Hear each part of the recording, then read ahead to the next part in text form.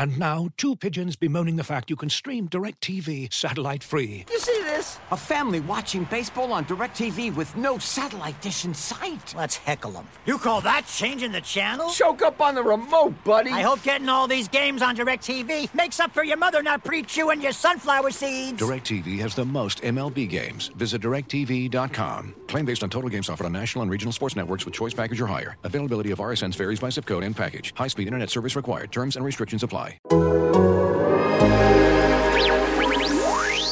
On this episode, we're talking to Bobby Karalla about the win over Utah, and then we'll get into some defense talk. Son of Slovenia, cool as hell. He scores the ball and he rebounds well. Don't fight the future, honey. Don't fight the future. The future is Luka. The timing sucks cause the Mavs are ass. But did you see his no-look pass? Whoa! Don't fight the future, honey. Don't fight the future. The future is Luka. Welcome to 77 Minutes, a Dallas Mavericks podcast, part of the Athletic Podcast Network. I'm Tim Cato. I write and talk about the Mavericks. We've got Mike Bellucci, the official, you're an official co-host. I think so. I'll put it on the Twitter bio later. Editor of the person writing about the Dallas Mavericks. Sometimes write about the Dallas Mavericks myself. I mean, to me, you're only a podcast host, so I mean, I guess that's fair. you do some editing on the side. I've crossed over. Exactly. And then we got Bobby Karalla, and he is most known for being a Crystal Palace fan, which is why we brought him on to the world's only Crystal Palace podcast. That's Crystal Palace of the UK Premier League. How are you doing, Bobby? Oh, gentlemen, I am so pumped to talk about the Mavs for the next 77 minutes. I'm so excited that you invited me onto the podcast. And one of the big reasons, Tim, that I do support Crystal Palace is because Palace rhymes with Dallas. I'm all about wordplay, and the Eagles are definitely right there when it comes to rhymes and all sorts of soccer fun. Good times. If there were other Dallas Mavericks podcasts, which there aren't, but if there were and Bobby hosted them, you should listen to them because he is fantastic over with the Dallas Mavericks. Very smart guy, front of the program. We wanted to make sure we had him on here, especially because you guys hear our takes all the time, but you don't hear Bobby's takes all the time. And he is one of the smartest Mavs minds out there. So we're very lucky to have him with us today. Oh, those are kind words, Mike. And if I can just interrupt Tim real quick, Mike, I wish you wrote about the Mavs more because you and Tim are the only two Mavs writers on the internet, and I really value your contributions in that department as well. Well, thank you, sir. Hey, man, we don't want to be. We're actively begging for more people to write about the Mavericks. So if anybody out there, if anyone, I need all. So. Yeah, because right now, I mean, I don't even write as much as I used to. So really, it's just Tim most of the time. Do you really want Tim Cato to be the only writer about the Dallas Mavericks? You don't. No. Deep down, you don't. I'm positive there are people listening who's like, I don't want Tim Cato to write about the Mavericks ever. So, hey, so let's talk about the game, the win against Utah, which happened Monday night. We were recording Tuesday afternoon. I would think that most people will listen to this before Wednesday's game, so this will still be fresh and current. I don't want to talk about, just the beat-by-beat dynamics of the game. What I thought was most interesting about the win was just that it's what a playoff series is going to look like. Obviously, without the adjustments, without the game-by-game matchup strategy finagling that you always get, especially when you have two coaches like Rick Carlisle and Quinn Snyder, or Rick Carlisle and any really reputable playoff coach. But I think with the defense, it definitely showed up in that ways. I thought the whistle was pretty much on the let guys play side, and that tends to be how the playoffs get. And just generally, it did give me a little bit of a playoff vibe, whether Dallas ends up in a series against Utah, which I think would be fun, or whether it's somebody else or really any of these top six seeded teams in the Western Conference, which we've kind of broken down the Western Conference into. I think at this point, there's the top six. Dallas is the one kind of pushing on that into that six, and I think some people would probably shy away from including them just yet. But I'm comfortable doing it, just following this team as closely as I do and seeing how they've done in the past few weeks. So, yeah, that's a rambling non-question Bobby Karalla. So I will cap it with a much more concise one. Did it have playoff vibes? And do you think that's what we're going to see? Is that the style of game we're going to see in the postseason? It did feel very playoffy, and kind of some of the. I know you said that like minus like the chess match element that is present in the playoffs, certainly. But last night, I think Royce O'Neal mirrored Luka's minutes. He was not on the floor when Luka wasn't, and he was not on the bench when Luka was in the game. And I'm pretty sure Maxey was on the floor every second that Rudy Gobert was. And now Dallas only played 8 guys, I think. And so there was a pretty good chance Maxey was on the floor any second of the game. But there was some mirroring going on, and there were some very interesting matchups. Dallas was switching everything, which is something that you do see in the playoffs, and they were playing very small, relatively at least, which is, again, something you see in the playoffs. Of course, part of that was out of necessity because Kristaps Porzingis wasn't playing, but it was a very high-level game. Quinn Snyder is a tactical mastermind, and he and Rick Carlisle competing against one another is just like a joy to watch from an X's and O's standpoint. And Utah, I think they play like almost an idealized turbo-loaded version of how the Mavs want to play. Dallas doesn't really have anybody that can imitate Rudy Gobert, but Utah doesn't have anybody that can imitate KP. So they kind of play this 5-out, 4.5-out style offense the best way that both of these teams can. But watching Utah play is like watching the Mavs play whenever they're firing on all cylinders, which is just spread the floor, screen and roll to create a favorable mismatch, and then drive and kick. And if it's not there, put the ball on the floor, kick again, just keep working to find open shots. And Dallas did a really good job last night of taking away whatever the easiest thing was that Utah was looking for. So if that was the initial kick out, they were scrambling to that guy, making him put it on the floor, and then they were running into traffic in the lane. They were just making Utah make a lot of extra passes. And even when Utah was getting offensive rebounds, I thought they did a really good job of hugging shooters, not letting guys slip open. Really, the only time Utah was able to create easy shots was in transition. So a really spirited defensive effort from Dallas, and it's that kind of intensity that they're going to have to play with in order to compete in the playoffs. We know they can score. They've done it for 2 years now and 3 years with Luka. But getting stops is something that was a chore for them last season in the playoffs against the Clippers. They were able to do it against Utah. Some of it was make or miss, I think. I don't want to be too big of a wet blanket, but the encouraging thing was they made Utah work hard for even the shots that they wanted to take, and they did a really good job of containing Donovan Mitchell, making him take 20-foot shots and not letting him get all the way to the rim. So all around, I thought it was just like a really, really high-level game plan by the Mavs coaching staff. Playoff caliber rotation, like only 6 guys scored, which is pretty playoffy, and also just a really, really kind of a fierce, I guess is the word, defensive effort. Every rebound was a war, and so Dallas definitely came to play. So it was I guess very uplifting and encouraging to see them put that much effort into that end of the floor. Yeah, I think that's all really smart stuff, and it was fascinating to watch. It was difficult for me personally to try and temper a lot of, like you said, there are a lot of micro trends from this game in terms of rotations, in terms of strategy, in terms of matchups that you could extrapolate. But then you have the other side of this that made this such a weird game. And Tim, you wrote about it right off the top in your piece this morning for a reason of that was some extreme make or miss going on in terms of Utah hitting 27% from 3, Dallas hitting 47% from 3, and add in Kristaps Porzingis not being there. And so it's kind of, I'm left watching this going, what is actionable, what is not? What do I take from this and what is not? And the biggest thing for me isn't necessarily what I saw. It's sort of that, I didn't see anything last night that I'm going, okay, I could extrapolate this over a 7-game series. I don't know if there's a lot of that there. But what I did see was just the idea of, it's the old scouting adage, right? Whenever somebody sees a player, maybe that player does something only once, but you're like, if I saw this dude do it one time, I can dream on that and I could draft this guy and I could hope that he becomes this consistently.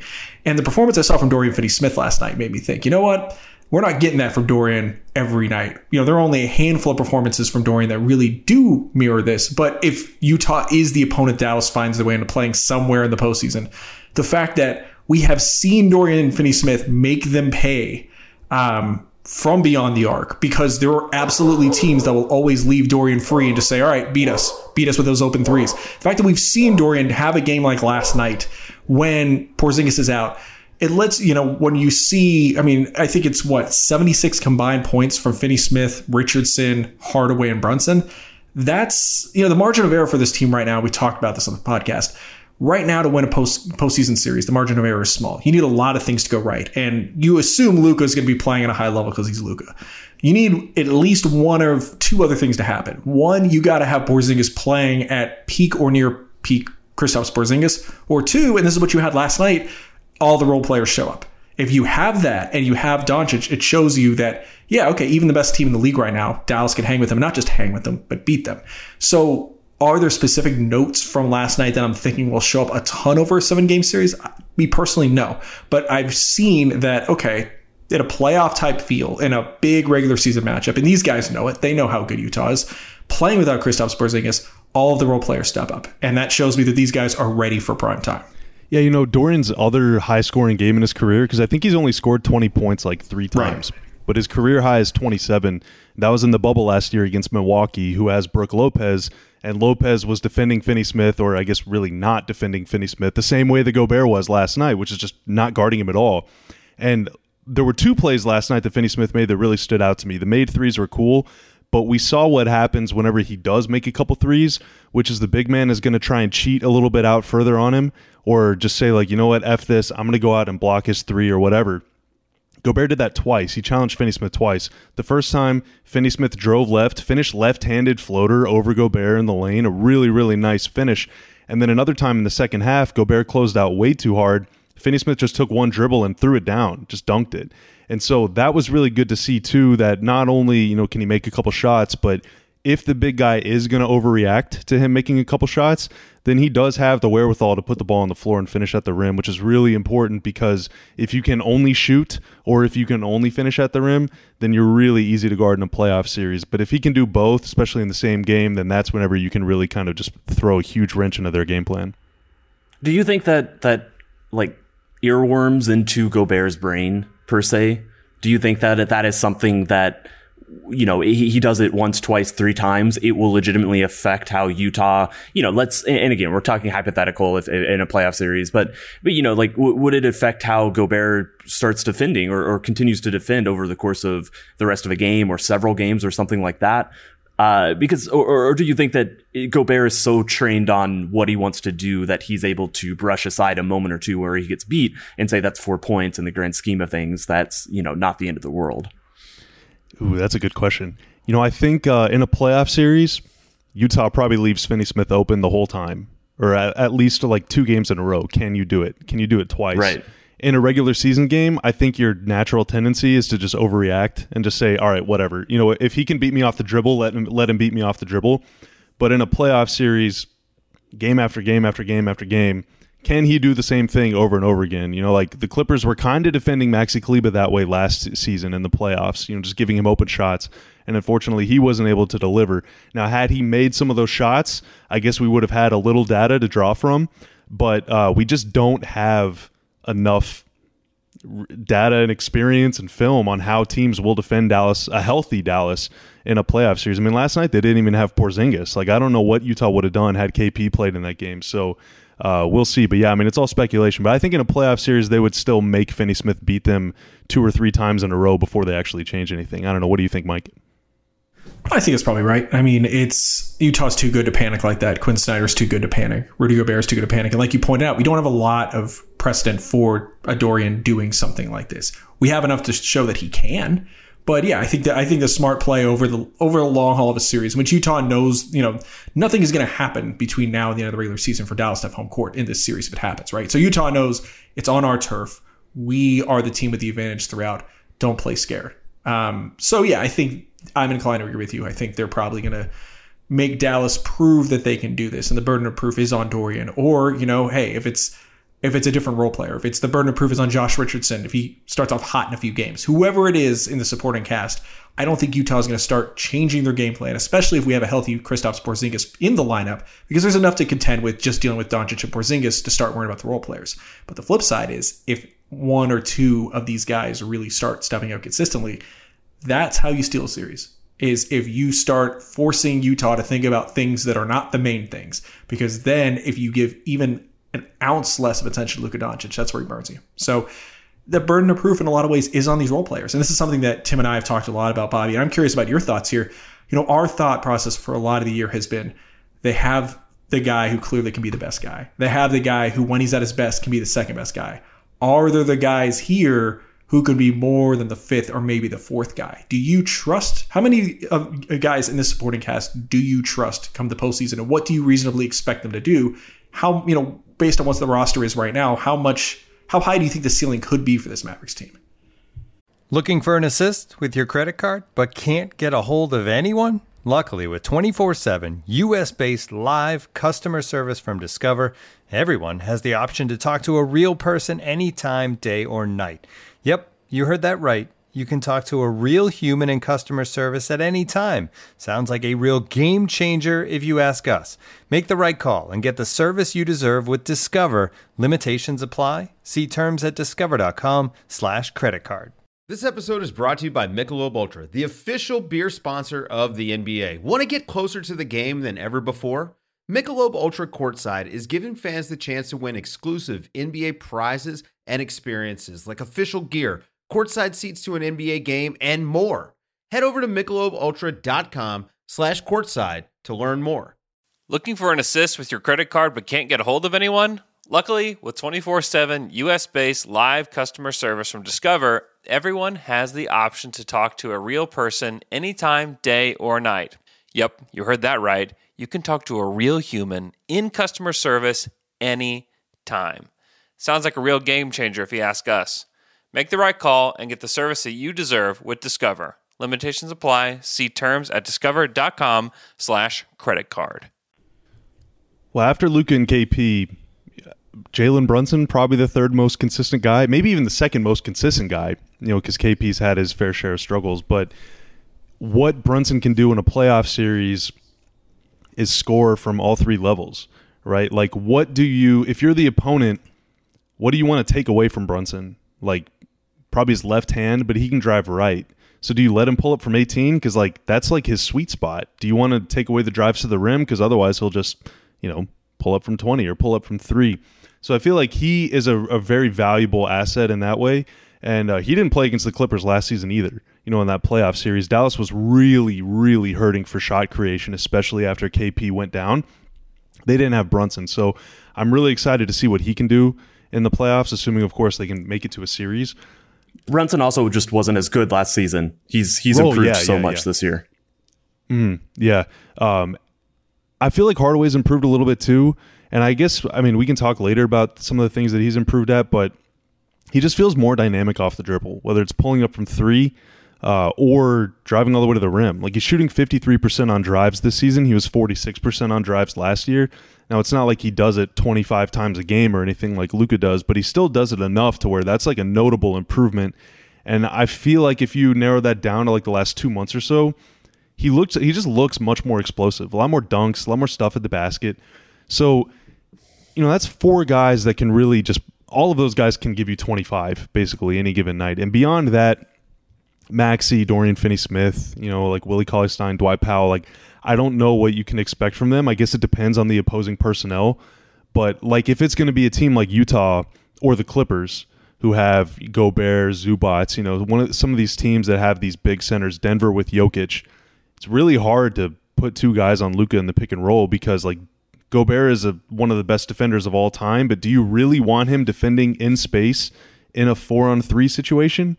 Or Zubats in space in a 4-on-3? It's just a really dicey game, especially whenever you have KP who can shoot it from 35, trailing the play. So Dallas can just really force you into uncomfortable positions because Luka is so good that I feel like it makes all those other guys' jobs easier, but we just don't have, again, because half of that series last year against the Clippers, KP was out, and 100% of it, Jalen Brunson was out. I don't feel confident necessarily saying this take because we just haven't seen it before. But that's what I'm projecting, at least, is that if Brunson and Hardaway can give you a fair amount of shot creation off the bench in a series or maybe even in the starting lineup if you have to make adjustments or whatever, then you can get by and there is enough talent, especially if they can sustain what they're doing on defense lately because they have been playing at such a high level despite relative, easing up of competition. Yeah, I think against best teams, you're asking Hardaway and Brunson, and then the role players behind that, the more cogs in the machines, not necessarily expected to be, high level scorers or volume scorers. You're asking them against the best teams to do things they're capable of doing. I still think, as we've said multiple times on this podcast, in general, you're asking them a bit too much. And, I think that saying, okay, we're going to get 30 and 25 from Luka and KP, and then one of Hardaway or Brunson has to go for 25 because that's, kind of how you balance out the scoring. But they have shown they can do that. And that's why, I do think Dallas has a chance in a series against any Western Conference team except maybe the Lakers. I'd have to think more about that to really crack down on, who would I just say, would I say just no, they're not going to beat this team. But I do think that they've, these players have shown over and over again that they are capable of rising to the occasion.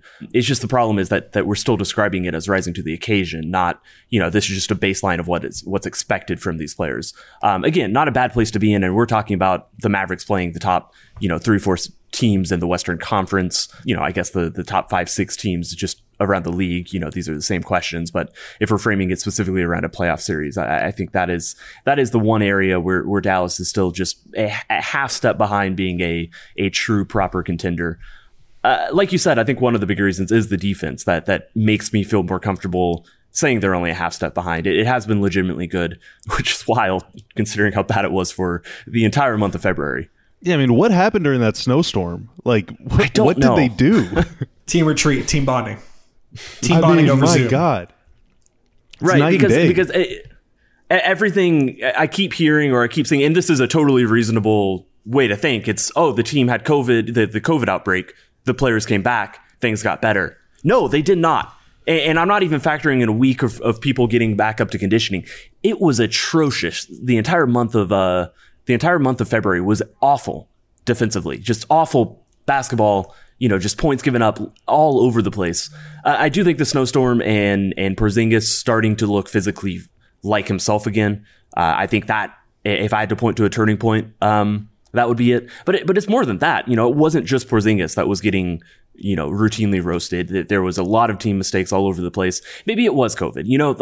It's a respiratory illness. People are just, it takes a while to come back from. Like, that is a legitimate excuse. There's no way to prove it, but that is a legitimate explanation for why, even when the team was together, they looked like they did in March, which was just much better in every possible way than they did in February. But I mean, that's my best guess for it, because clearly what's been happening over the past weeks is, I think the team that naturally they expected to be, with all the talk of how this offseason was all about improving the defense. I mean, have you noticed any tactical changes? Are they doing anything different? It feels like KP's stepping a little further out on ball screens, but last night, for example, Utah shot 25% or whatever on threes, and it was still the highest offensive rating in a game against the Mavs since Orlando shot 90% on threes 2 weeks ago or a month ago or whenever that was. Dallas has been pretty solid on defense despite at times opponents, shooting the crap out of the ball, or Utah, they didn't hit any threes, but they couldn't miss any twos. But have they changed anything, or is it just they're just trying harder? I mean, what's the deal? Yeah, I haven't seen, I don't feel like I'm looking at a different team tactically or scheme wise. I do feel like some of the individual players are much better. Certainly beyond Porzingis, I think Luka is more consistently focused defensively. I think he has been a good defender when he wants to be, really since the bubble last year. But I think it's happening more often and more consistently on that end. He was great against Utah, I thought. Maybe except for one instance where he kind of stayed back to argue for a foul call that was not given. It was a forgettable 2 minutes for him. Yeah. Of course, but Luka would never do that. He's very chill with refs. Very chill. Mm-hmm. Indeed. They also seem to be picking guys up full court more. Maybe that's just real recency bias because they did it all game last night, but Josh Richardson or Maxi Kleber, those guys are always pressuring the inbound pass, which just that extra 1.5 seconds helps you get set, especially if you have a guy like Luka who's never trying to move too fast. It just lets you get back a little more. Last season, especially, oh my God, I mean, they were they would give up like 1 or 2 easy layups off a made basket per game. And that adds up over the course of a season. If you just take away those 2 points per game, like you go from 18th to top 10. Like that's how narrow the margins are. And that's when you should stop. A team lighting you up from 3, there's a lot of randomization in opponent shooting. You can be a good 3-point defense, but it won't stop teams from, just shooting and hitting shots and hitting tough shots, because there's some randomization to that. In fact, I'm not sure good 3-point defenses are ones that limit where the 3-pointers come from and the amount of them.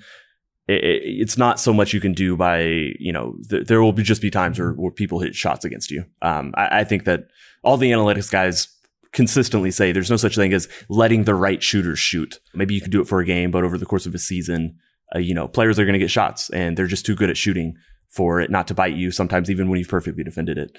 So that's just a brief aside off something you said, which I think is interesting.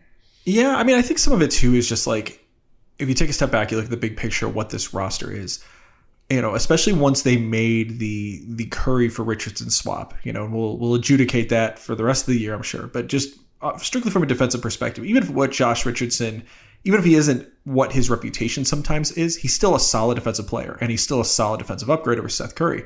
And so if you look at this roster and you factor in that swap from last year, you factor in Luka, I wouldn't say leveling up to a consistently great defender, but he's not a liability anymore. I feel pretty confident saying that. Out of the guys who are consistently playing, it's a bunch of average to above average to, maybe there's, a guy like a Jalen or a Tim Hardaway, they're not going to help you out, but they're not going to hurt you. Porzingis, when he's at his best, can be a legitimate game changer. And obviously we've seen the conversation about that evolve over the last year about what he is, what he isn't. But the bottom line is, I don't know how many, and we'll use the Tim Cato favorite phrase here, I don't know how many ceiling raisers they have defensively right now, but it's a lot of high floor guys. And a lot of them are smart too. This is a smart team. So when you have a lot of guys who are smart, you have a very intelligent head coach, and you just don't have liabilities on the floor, that's a recipe for at least not an atrocious defense like we saw in February. If we're talking about, maybe it is as simple as just guys getting comfortable, guys getting over having COVID, this team not having preseason, learning how to play together. I don't know, again, if the bar is contending in the postseason, I don't know how many of these guys are as good as you want them to be to defend championship caliber players. But if the goal is to be better than you were defensively and not be liabilities, they don't field too many of them on the floor right now. And, sometimes their strength is just not having too many weaknesses. And that's, to me, sometimes what this Mavericks team feels like. Yeah, they have in their starting lineup now, outside of KP, sorry, Tim, outside of KP, their usual starting lineup is Luka, Richardson, Finney Smith, Maxi Kleber. Now, 3 of those guys are, I would say, at least above average defenders, and then Luka is typically average to maybe slightly above average some nights, but all 4 of those guys can switch pretty much any screen, pretty much any time, pretty much any place on the floor. So there's just a lot more fluidity defensively in their lineup, and a lot more like freedom, a lot more things they can do. And maybe that was part of it too in February, because Maxi was like a late arrival to the starting lineup. So I wonder if they were just working out some of the kinks on like when and where to switch. But now they can pretty much do whatever they want and sort of mix and match their assignments on guys at the start of possessions and in the middle of possessions, and create favorable matchups that way. So I mean, and I guess more importantly, avoid unfavorable matchups. So maybe that has something to do with it too. I know like Dallas has always wanted more 3-and-D wings, and like fans have always wanted more 3-and-D wings, but now they have. I mean, Richardson and Finney Smith, like the 3 is a little inconsistent at times, but like all 3 of those guys, those 2 and Maxi Kleber, are like extremely good, versatile defenders. So I feel like that's been a huge kind of realization for them, kind of moving that direction. It's definitely what season. Carlisle likes about Melli too. Is not that he is quite a Maxi Kleber level athlete, but he can facsimilate that a little bit. He's smart at moving his feet, and then he's just big. I think it's still underrated. When you can put skilled big people on the floor, who can move their feet, that's a good thing. Like, that helps you. There's a reason that this sport used to be dominated by 7+ footers, and the skill invasion, if you will, of the past 2 decades has made it harder for the ones who can't move their feet side to side to stay in the league. But it's still good to have good players, tall players on the court. And so we'll see if Melli can actually hit shots. But I think that's the only concern I have with him. But otherwise, he looks like a smart and decent rotation player, especially with that just solid defense, Yeah, I think that I suppose for me, the realistic hope, and I'm stressing realistic, maybe he gets beyond this, but my early realistic hope for Melli is to essentially be what, archetypically what Willie Cauley-Stein is to how Dwight Powell used to be before the Achilles injury, and still could be at some point. But for now, we're staying used to be. In that, Willie is not going to consistently give you what he does game in, game out. But there is once, maybe twice a week where Willie looks really good doing those Dwight Powell-ish things. I don't think it's fair to expect Melli to be Maxi Kleber. But if he's having a game or two a week where he approximates that, and gives you an actual alternative to that, or some facsimile of that when Maxi's off the floor, then that's a win right there. Because again, we talked about this last time, but Melli in a lot of ways is the third component of this deal. Redick being the first, getting off of Wundu's money is the second. So if the third component of this deal is giving you something to approximate, one of the more unique role players in the game, even just once or twice a week, that's a nice piece for Rick to be able to throw out there. Yeah, and it matters in the playoffs too. I mean, what if you're going up against a team that played like Houston last year that has a bunch of small guys? Well, you don't want to use your size, but what if you're going up against the Lakers, that have AD and then they play Montrezl Harrell or whatever? Like, sometimes you're going to need size. So Melli can play with the big boys, but like last night, he guarded Bojan Bogdanovic really well, I thought. So, I wonder if his utility in a playoff series would only be limited to playing against big teams, or if he could also play against the small teams too. I guess we'll see, but heck, I don't know. It's not too bad to stumble upon 2021 Brian Cardinal. We haven't talked enough about Luka in this podcast, just generally, so I want to close it out with that. Right before we do that, I want to put some spotlight on Mike Vellucci, who is part of this killer new project. Oh, go ahead. I was waiting. I was anticipation. I did not know you were putting a spotlight on me. I have bated breath too, Tim. Yeah, what are we doing here? So I'm excited to share with you a new podcast from The Athletic. It's called Shattered: Hope, Heartbreak, and the New York Knicks. It's a documentary-style podcast on the past 20 years of the Knicks, hosted by hip-hop legend Chuck D from Public Enemy. And I know I'm going off script here, but Vellucci, Mike, you were heavily involved in this project in several ways, more on the writing side. Did you meet Chuck D? How many phone calls? Just like every night, I imagine, like hour-long phone calls being like, we need more details. What comes next? I'm not going to say that I'm on the next Public Enemy album. I'm just saying that there's a non-zero chance. No, I am actually not on the pod itself so much as I'm running. Every week we're doing editorial content at The Athletic in conjunction with this podcast. I'm the person running all of that. So today we had a really awesome story by Rustin Dodd about Charles Oakley and the night that he got thrown out of the Garden, and also sort of the legacy of Oak.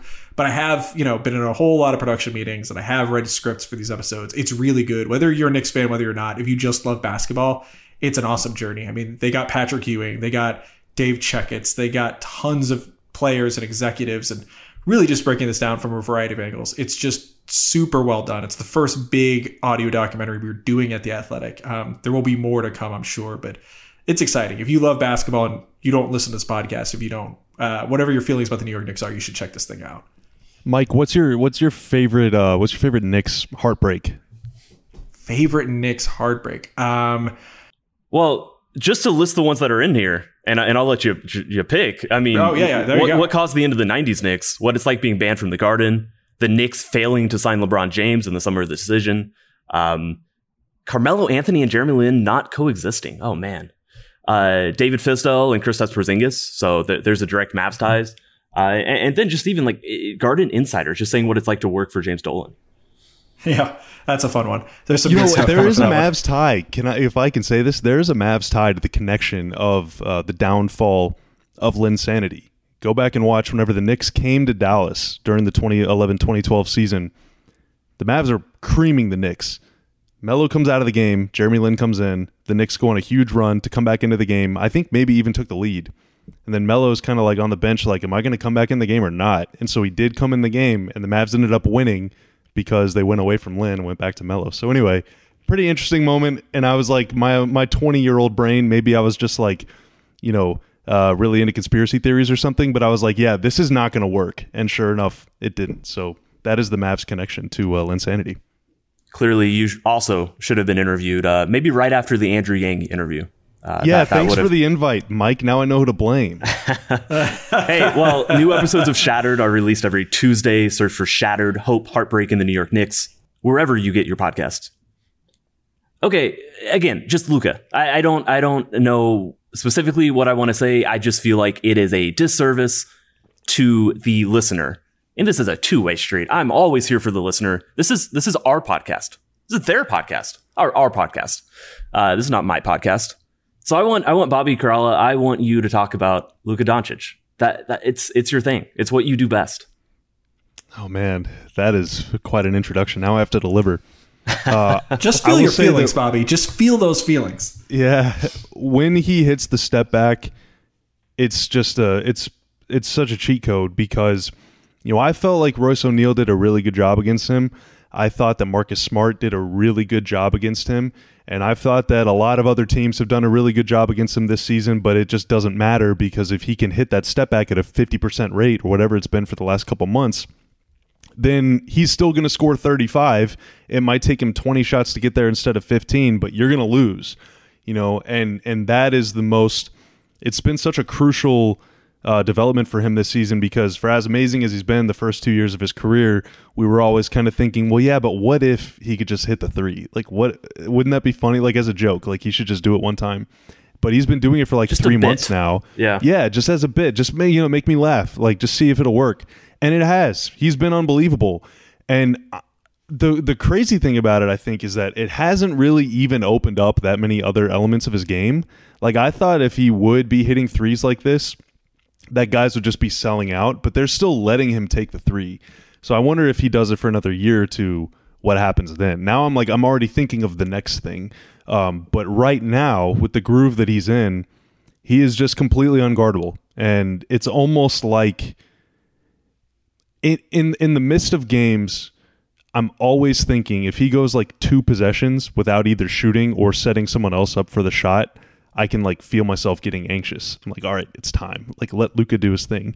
And to already be feeling that way about like a 21-year-old is just unbelievable. But yeah, I mean, I don't really have many other things to say about him that I haven't said or that you guys haven't said or that people haven't thought. I mean, I'm just like in disbelief whenever I watch him play right now because he's just at such a high level right now. And like who in the history of basketball is averaging 30 points a game for like 2 months and shooting like 45% from 3, 9 assists, 9 boards, whatever it's been, scoring around the rim. Like he shoots at the rim like he's Giannis. He shoots from 3 like he's Steph.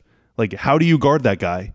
And he passes like he's, you know, Trae Young or Pistol Pete. Like he's just unstoppable. And this version of Luka is probably the most unstoppable offensive force in the NBA because he can beat you at the rim from 3 with the pass, in the post, off the bounce, in the mid-range, fadeaways, step-throughs, up and unders. Like he has the entire package, and it is a pleasure to get to watch him every night. I'm just confused why you were asking that last question rhetorically, as I've always referred to you as the human basketball reference search. Feels like you should be able to pop those qualifiers into the brain, run the engine. Maybe be like, turns out no one has, or... Yeah, the answer is nobody. The answer is nobody. I mean, this season he's averaging like 40 points per 100 possessions, like 15 rebounds and 12 assists, or just something insane. And it's just, yeah, I mean, there's no other way to put it. He is just like, this is a once-in-a-lifetime player that we're seeing right now. So my one actual takeaway was actually the same as yours, that it's interesting that players and defenses have not sold out to that three-pointer. They're really just letting him take it. I think that's the right move, even if he's hitting 40%. I think him shooting threes is still going to be better than him barreling down the lane when he is an elite finisher, or he can, you know, kick it to the right player. And it is a really interesting question to see if people start changing as they see him hitting more and more and more of them. Your psyche as a defender changes, and all of a sudden you feel like you do have to close out closer on him and harder to him and all those things. But at some level, I think a Luka Doncic drive is just too valuable to be eclipsed even by a 40% shooter, which is the scariest thing about him. What do you, and I don't have the answer to this myself right now. I'm still calibrating, but I would like to hear you guys' thoughts. What do you think he is as a true talent 3-point shooter right now? Like, what percent do you think, yep, that's about where I think he realistically is at this point in time? So much of that is kind of described by volume, though, right? I mean, it depends on, based on the exact shots he's taking right now. Yeah. I mean, he feels like he puts in like 2 of 5, maybe a little bit less than that. You also got to remember, like, he has attempts. He hasn't really had heaves this year, but he certainly has attempted fouls drawn that go down as 3-point attempts. So what percentage would you put on it then? Would you say? What do you think is his true talent 3-point shooting percentage? I mean, on his current shot, the ones he's taking right now, I mean, he feels like he's about 40%. I guess the one big question about that is just that he has a history of running out of steam a little bit towards the end of seasons, even going back to Real Madrid. And even though he's only been getting better throughout this season, I don't think it's impossible. The conditioning is a huge factor here.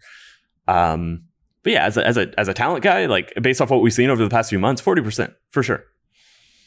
Yeah, at least league average, if not slightly above, which is 37, 38, something like that. But his shot just looks better too. That's the big thing, especially on the left wing. Like, he just gets his legs into a shot so much more whenever he's in a groove than he normally has throughout his career. Especially, like, by the end of his rookie season, he's taken 9 or 10 threes a game, and they're all front rim. I mean, he just had nothing. The shot was flat. Like, a lot of them just didn't even have a chance to go in. But now he's getting his legs into a shot. He's releasing with a really solid flick of the wrist, and so it's always nothing but net. It just, when it's high and soft like that, that's the Dirk school. Like, he's getting a lot of bounces, even in the mid range and everywhere. I mean, he has really good touch and always has. But whenever you mix top that 1 or 2 touch in the league, I would say. Yeah, I mean, it's in all sincerity, he gets the friendliest of bounces. But when his legs are in the shot and the shot has an arc like that with his touch, it looks really, really good coming out of his hands.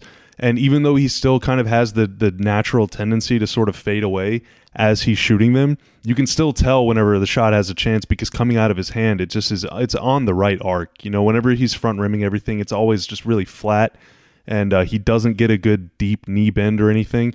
And I think the most impressive thing about it is because so many of these are off the dribble, like, it's not like he has a lot of time to get himself set. So he's like creating space by doing the splits to get into this step back shot, and then getting way down and then coming up and releasing a high arcing beautiful shot.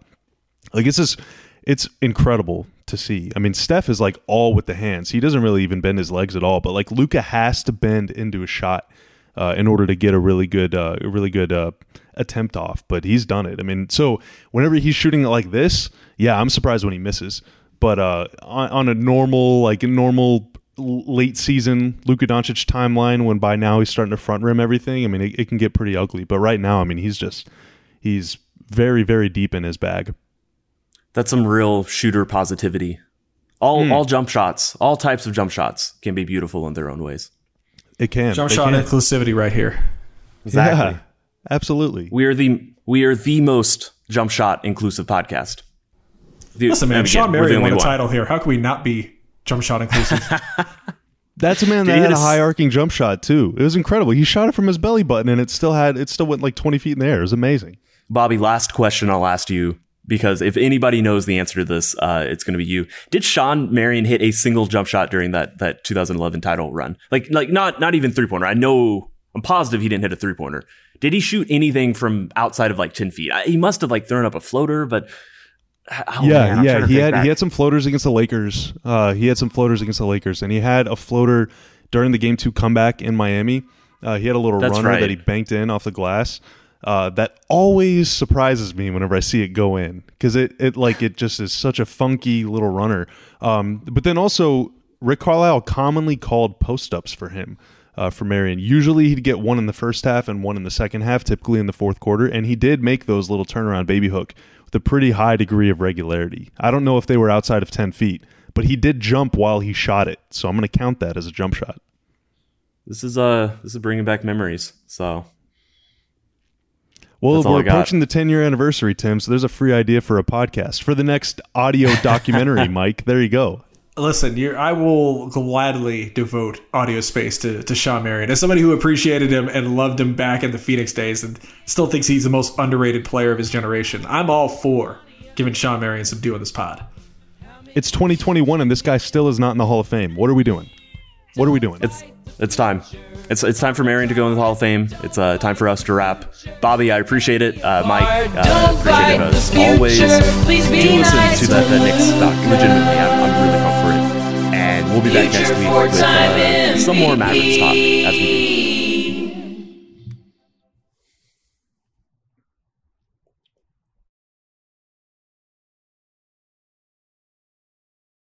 Oh my God! Oh! Shut it down! Let's go home! It's a wrap, dude! Man, that is a wrap.